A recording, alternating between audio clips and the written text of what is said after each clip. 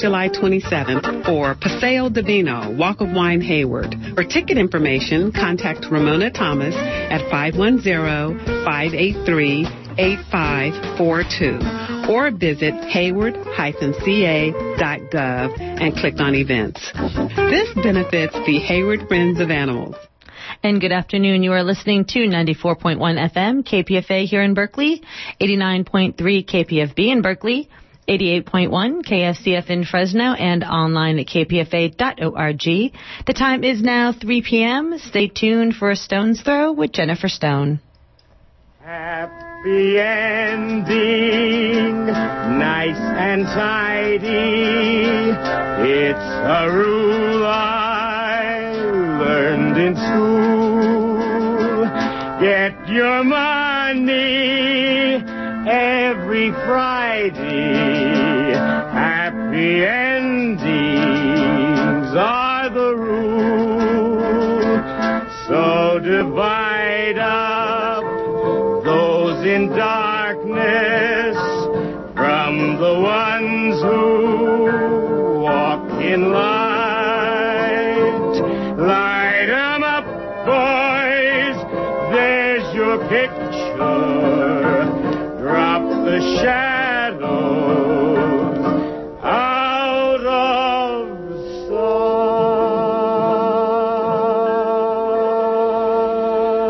sight. And this is Jennifer Stone with Stone's Throw. Today is the 16th of July, 2013. I will be among the missing the next 2 Tuesdays. We are in a fundraising marathon those 2 Tuesdays. And I hope to be lying on a beach somewhere, but never mind that. What I'd like to do today, of course, is to wrap up some of the things I've been doing about feminine genius or feminist genius. Of course, I have here 17 little pieces, essays, scraps. Oh, it's hopeless. There's no way to synthesize my thoughts. Certainly not on the Bronte sisters. I started out weeks ago with a movie called Devotion, an absurd picture, but it had Ida Lupino playing Emily Bronte.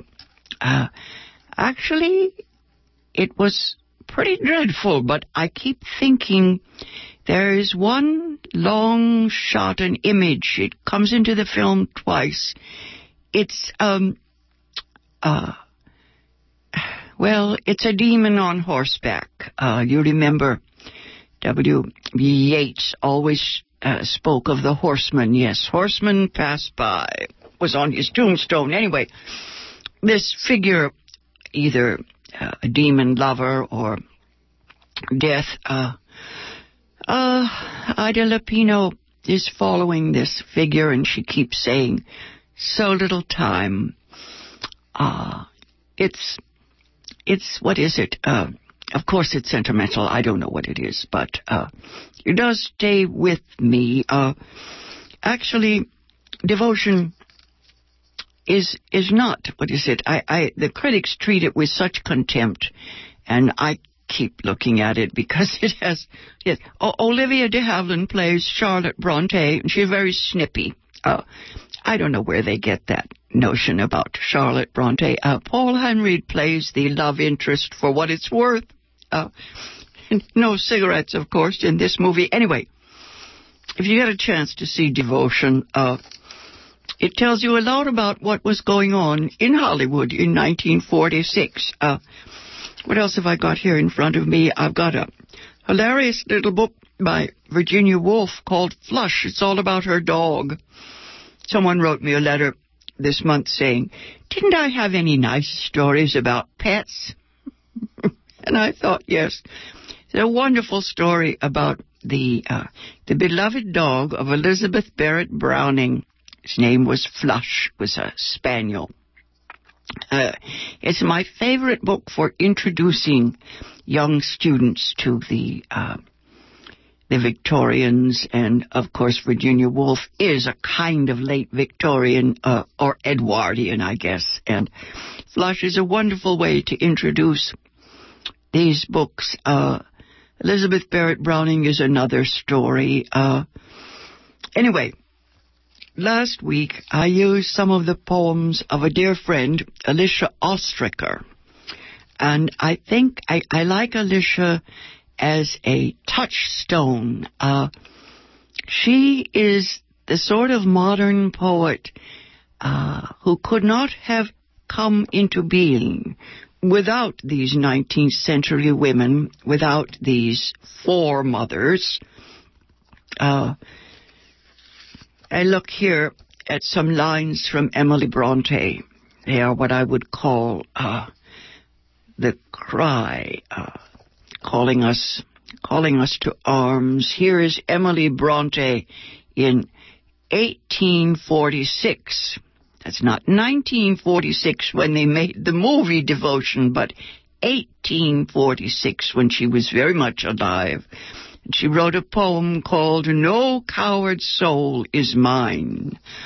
Here are 4 lines from that poem. Emily Bronte writes, Vain are the 1,000 creeds that move men's hearts, unutterably vain, worthless as withered weeds, or idlest froth amid the boundless main.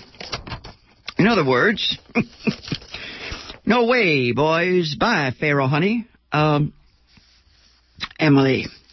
Yes, Emily said it. And before I forget, so many things, so many loose ends. Before I forget, I wanted to tell you about something that's in the current New Yorker, in case you're in the store and you want to buy it. It's the New Yorker for July 8 and 15. And it's just a little personal history called The Prodigal Daughter. It's by Jill Lepore. I can never figure out how to pronounce her last name. Lepore. She's on the staff at the New Yorker. I'm sure she's always writing essays for them. This is in the personal history section, writing history and mourning with a U, mourning. The Prodigal Daughter. She writes about her own mother-daughter relationship and about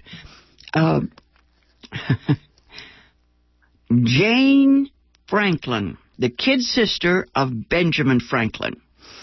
And it was so startling to me because I was just thinking about Virginia Woolf's stories about Shakespeare's sister. Do you remember how Shakespeare's sister, yes, came to London, got knocked up, and that was the end of her? Anyway,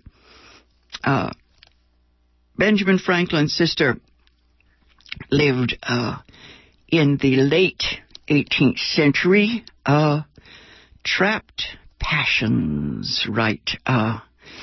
Anyway, Jane is, I think, well, I don't know, just as charming and just as big a smart aleck as her brother Benjamin, but of course, her story is the antithesis of his. The funniest thing in this profile is Jane Franklin's spelling. Now, half her letters are missing the first 3 or 4 decades because, of course, they were thrown away. She kept Ben Franklin's letters, one-sided correspondence.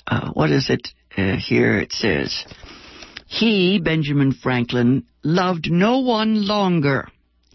Right, he loved no one longer than his sister Jane. She loved no one better. She thought of him as her second self. She married at 15. There's not one expression of affection for her husband in any of her letters. Anyway, Ben was a free man.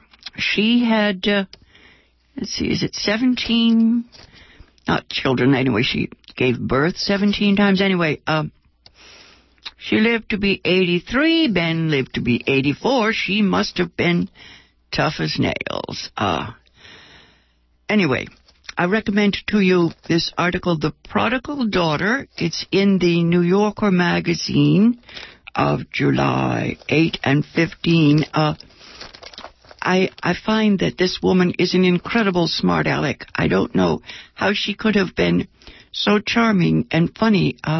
She complains later in life that she doesn't have the kind of conversation and that she's entitled to. Yes, she's entitled to have a decent conversation.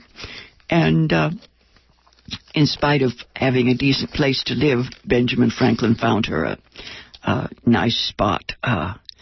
Let's see, right, yes, she says she's painting the front of the house to make it look decent, that I may not be ashamed when anybody inquires for Dr. Franklin's sister.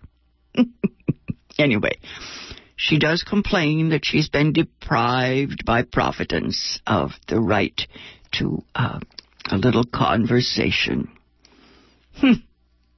That's actually kind of shocking. She doesn't come to politics until much later in life.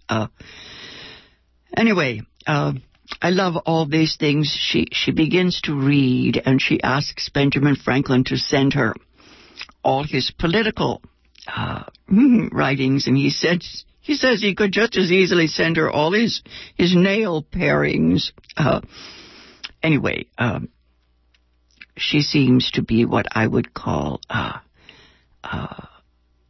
she comes to consciousness late in life, and political consciousness, although obviously she's been having fun all her life in her own way. Who knows? Anyway, I think she got it. I think she got the joke. I think it was her good health that saw her through, but she was a woman of her time. Whether or not she had it in her to become as clever and successful as Benjamin Franklin, we will never know. Anyway, I want to read you one poem. I'm determined to do at least one poem each week. Here I'm almost halfway through my little bit of time. Last week I read a little bit of Alicia Ostriker, Alicia Susskind Ostriker, my favorite modern poet, the woman who is the beneficiary of these four mothers. This book, last week I read you a poem from her book about Jewish women. This one is called The Book of 70. She's not quite as old as I am. She was born in 1937. I was born in 1933. Anyway, now that she's 70, she has something to say about that. Here it is. This poem is called The Blessing of the Old Woman, the Tulip, and the Dog. Yeah, there are three blessings in this poem. It's terrific, yes. The old woman, the tulip, and the dog first, yes. To be blessed, said the old woman, is to live and work so hard God's love washes right through you like milk through a cow. To be blessed, said the dark red tulip, is to knock their eyes out with the slug of lust implied by your upended skirt. To be blessed, said the dog, is to have a pinch of God inside you, and all the other dogs can smell it. Three blessings, yes, I think of the wonderful fairy godmothers, you know, the blessings they give us, yes, laughter and hope and the sock in the eye, didn't Dorothy Parker say, right? Anyway, Alicia Ostriker has three blessings. The old woman, yes, God's love. Live and work so hard that God's love washes right through you like milk through a cow. Then comes the blessing of the dark red tulip. Knock their eyes out with the slug of lust implied by your upended skirt. And finally, blessing of the dog. Yes. To be blessed, said the dog, is to have a pinch of God inside you. And all the other dogs can smell it. Anyway, I'm going back to the Brontes now. I could spend hours and hours on the Brontes. I used to do that back in the day when we had an hour show late at night at 11 o'clock at night. I could read actually huge chunks of the novels and biographies of these wonderful women. They're not just foremothers, they are my life's companions. Seems so funky to be always talking about the Brontes, but I do think of them as my intimates. Let's see. I know I'm going to run out of time, so I want to jump right into the important stuff. Right, I'm going to jump right into Wuthering Heights. Right, Wuthering Heights is not a love story. It's Charlotte Bronte who wrote love stories. Wuthering Heights is a psychodrama. It's a poem about the unconscious. It's about neurotic love, the love that cannot transcend childhood. The primal passions of the youthful pair, Cathy and Heathcliff, cannot withstand the assault of society, of the civilized world of Victorian patriarchy, so gently, sweetly symbolized by the Lintons. Yes, brother and sister, the Lintons at Thrushcross Grange. This local ruling class family is the essence of refinement in the mid-19th century. Their household is guarded by male bulldogs who symbolically rape Cathy when she tries to peek in at a window to watch the gentry at play. She wants to dabble with them, yes. But the devil had seized her ankle. I heard his abominable snorting. She did not yell out. No, she would have scorned to do it. Heathcliff goes on to describe his efforts to shove a stone down the throat of the bulldog.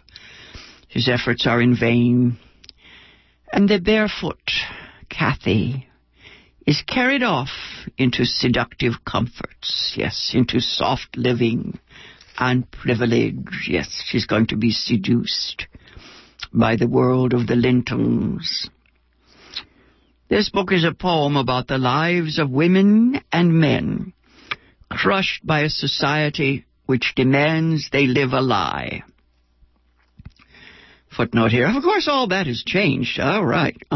Anyway, Cathy is the victim of the Victorian feminine mystique. Like the Brontes themselves, she is almost an invalid. She sinks into suicidal depression. She dies, literally dies, of womanhood. That is to say, she dies in childbirth. Heathcliff falls or sinks into aggression, into violence. Right. Woman suicidal, man homicidal. With her masculine hand, her animus, right, Emily wrote of this volcanic and powerful part of herself. Charlotte Bronte describes Emily's capacity to create titans in her work, in her writing. Charlotte writes, quote, refusing absolutely to make ropes out of sea sand any longer, she sets to work on statue hewing. The central characters in Wuthering Heights are the beginning of a new mythology for women. They incorporate ancient archetypes, Greek gods. They represent hubris, the overweening arrogance and pride, which bring down the tragic hero. And yes, a woman can be a tragic hero. Yes, a woman can be searching for, her tragic self. These adolescent souls, Cathy and Heathcliff, reveal unleashed libido, the will to power. It has its source in the id, in the grasping infant. Yes, the infant, not the infinite. The infant within each of us. Emily insists that after their deaths, these children grow up. Now, yes, what she does is she lets them have children, and the children evolve. It is instructive to realize that even today, no one is the least bit interested in the second half of the book, in which the succeeding pair, the daughter of Cathy and the son of Heathcliff, grow up. Yes, they behave in what Virginia Woolf would call man-womanly and woman-manly fashions. Yes, that's the way they go. This is new mythology. It's something we're still trying to act out more than, is it 2 centuries? Yes? No. It's been a long time. Emily herself died a hero.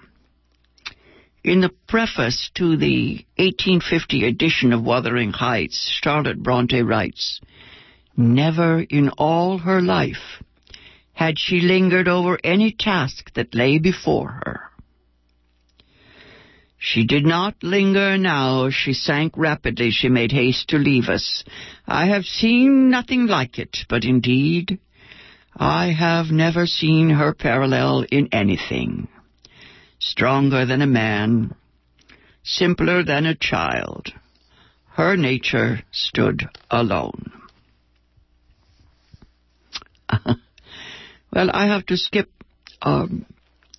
chunks of this essay that I wrote when I was doing my thesis on the Brontes. There's all this wonderful stuff about the man that Charlotte was in love with when the 2 girls, the sisters, were in Brussels. He seemed to think that Emily was the greater genius. He writes of Emily, "She should have been a man." He says, yes,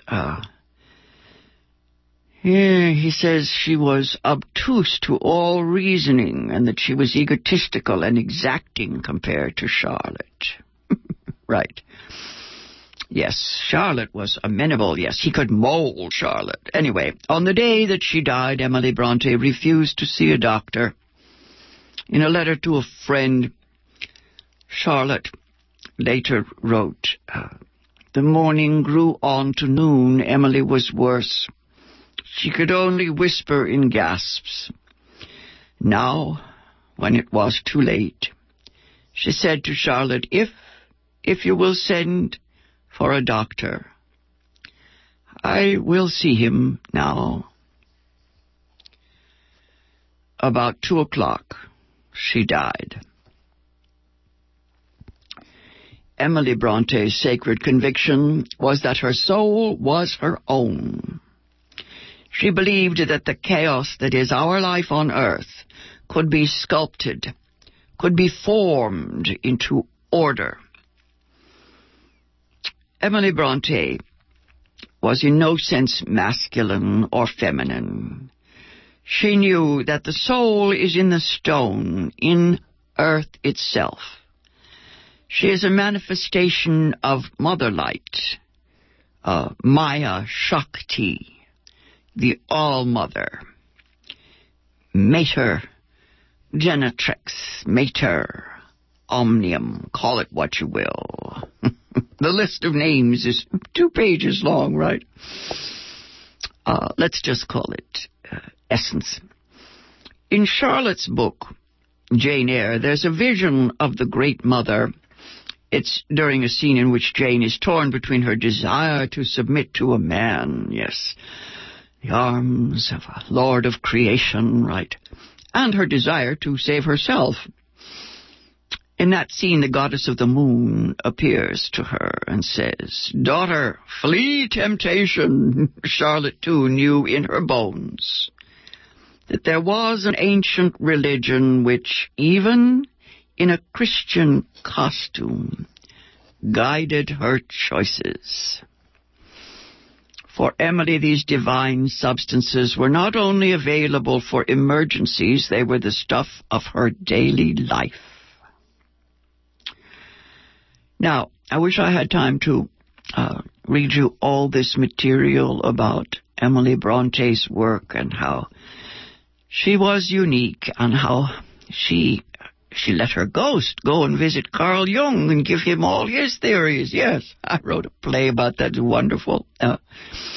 They sit around Carl Jung's study while she gives him all his material. Anyway, let me just read you the last thing that I have here about Charlotte writing. She discovers one day, yes, she discovers Emily's poetry. Emily did not share it with her willingly. Charlotte Bronte wrote, "One day in the autumn of 1845, I accidentally lighted on a manuscript volume of verse. In my sister Emily's handwriting, of course, I was not surprised. Knowing that she could and did write verse, I looked it over, and something more than surprise seized me, a deep conviction that these were not common effusions, nor at all like the poetry women generally write. I thought them condensed and terse, vigorous and genuine. To my ear they had also a peculiar music, wild, melancholy, and elevating." That's an essay called Notes on the Brontes, a very long essay that it's in a book of mine called Stone's Throw, published in 1988, and it goes into all kinds of detail about this remarkable family living in Yorkshire. Yes, most of them, well, all but Charlotte, died very, very young. Charlotte lived to be all of 39. She unfortunately married and became pregnant, and that finished her off. But all the others died before 30. The 2 oldest girls died when they were 11 and 12. Anyway, this essay is part of my master's thesis for, let's see, that was back in 1974. And I'm still a worshiper at the shrine of these remarkable Victorian women. And you will find their inheritors, their descendants, every time you open a book of poetry written by women today. This has been Jennifer Stone. I'll be back on the air in 3 weeks. Until then, go easy. And if you can't go easy, go as easy as you can. The author of The Color Purple was the 8th child of Georgia sharecroppers.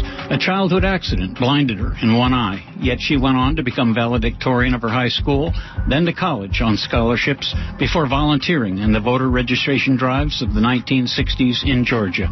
From there, she went to work in the welfare department in New York City. Now, Alice Walker is an internationally renowned author, poet, winner of a Pulitzer Prize and National Book Award, and a fearless activist. She'll present 2 new books at a KPFA benefit on Wednesday, July 31st, 7:30 at First Congregational Church, 2345 Channing Way at Durant in Berkeley. Wheelchair access. Tickets are $15 advance through brownpapertickets.com or supportive bookstores. Brian Edwards Tiekert will host as Alice Walker tells us, as only she can, about the new awakening in our world. July 31st.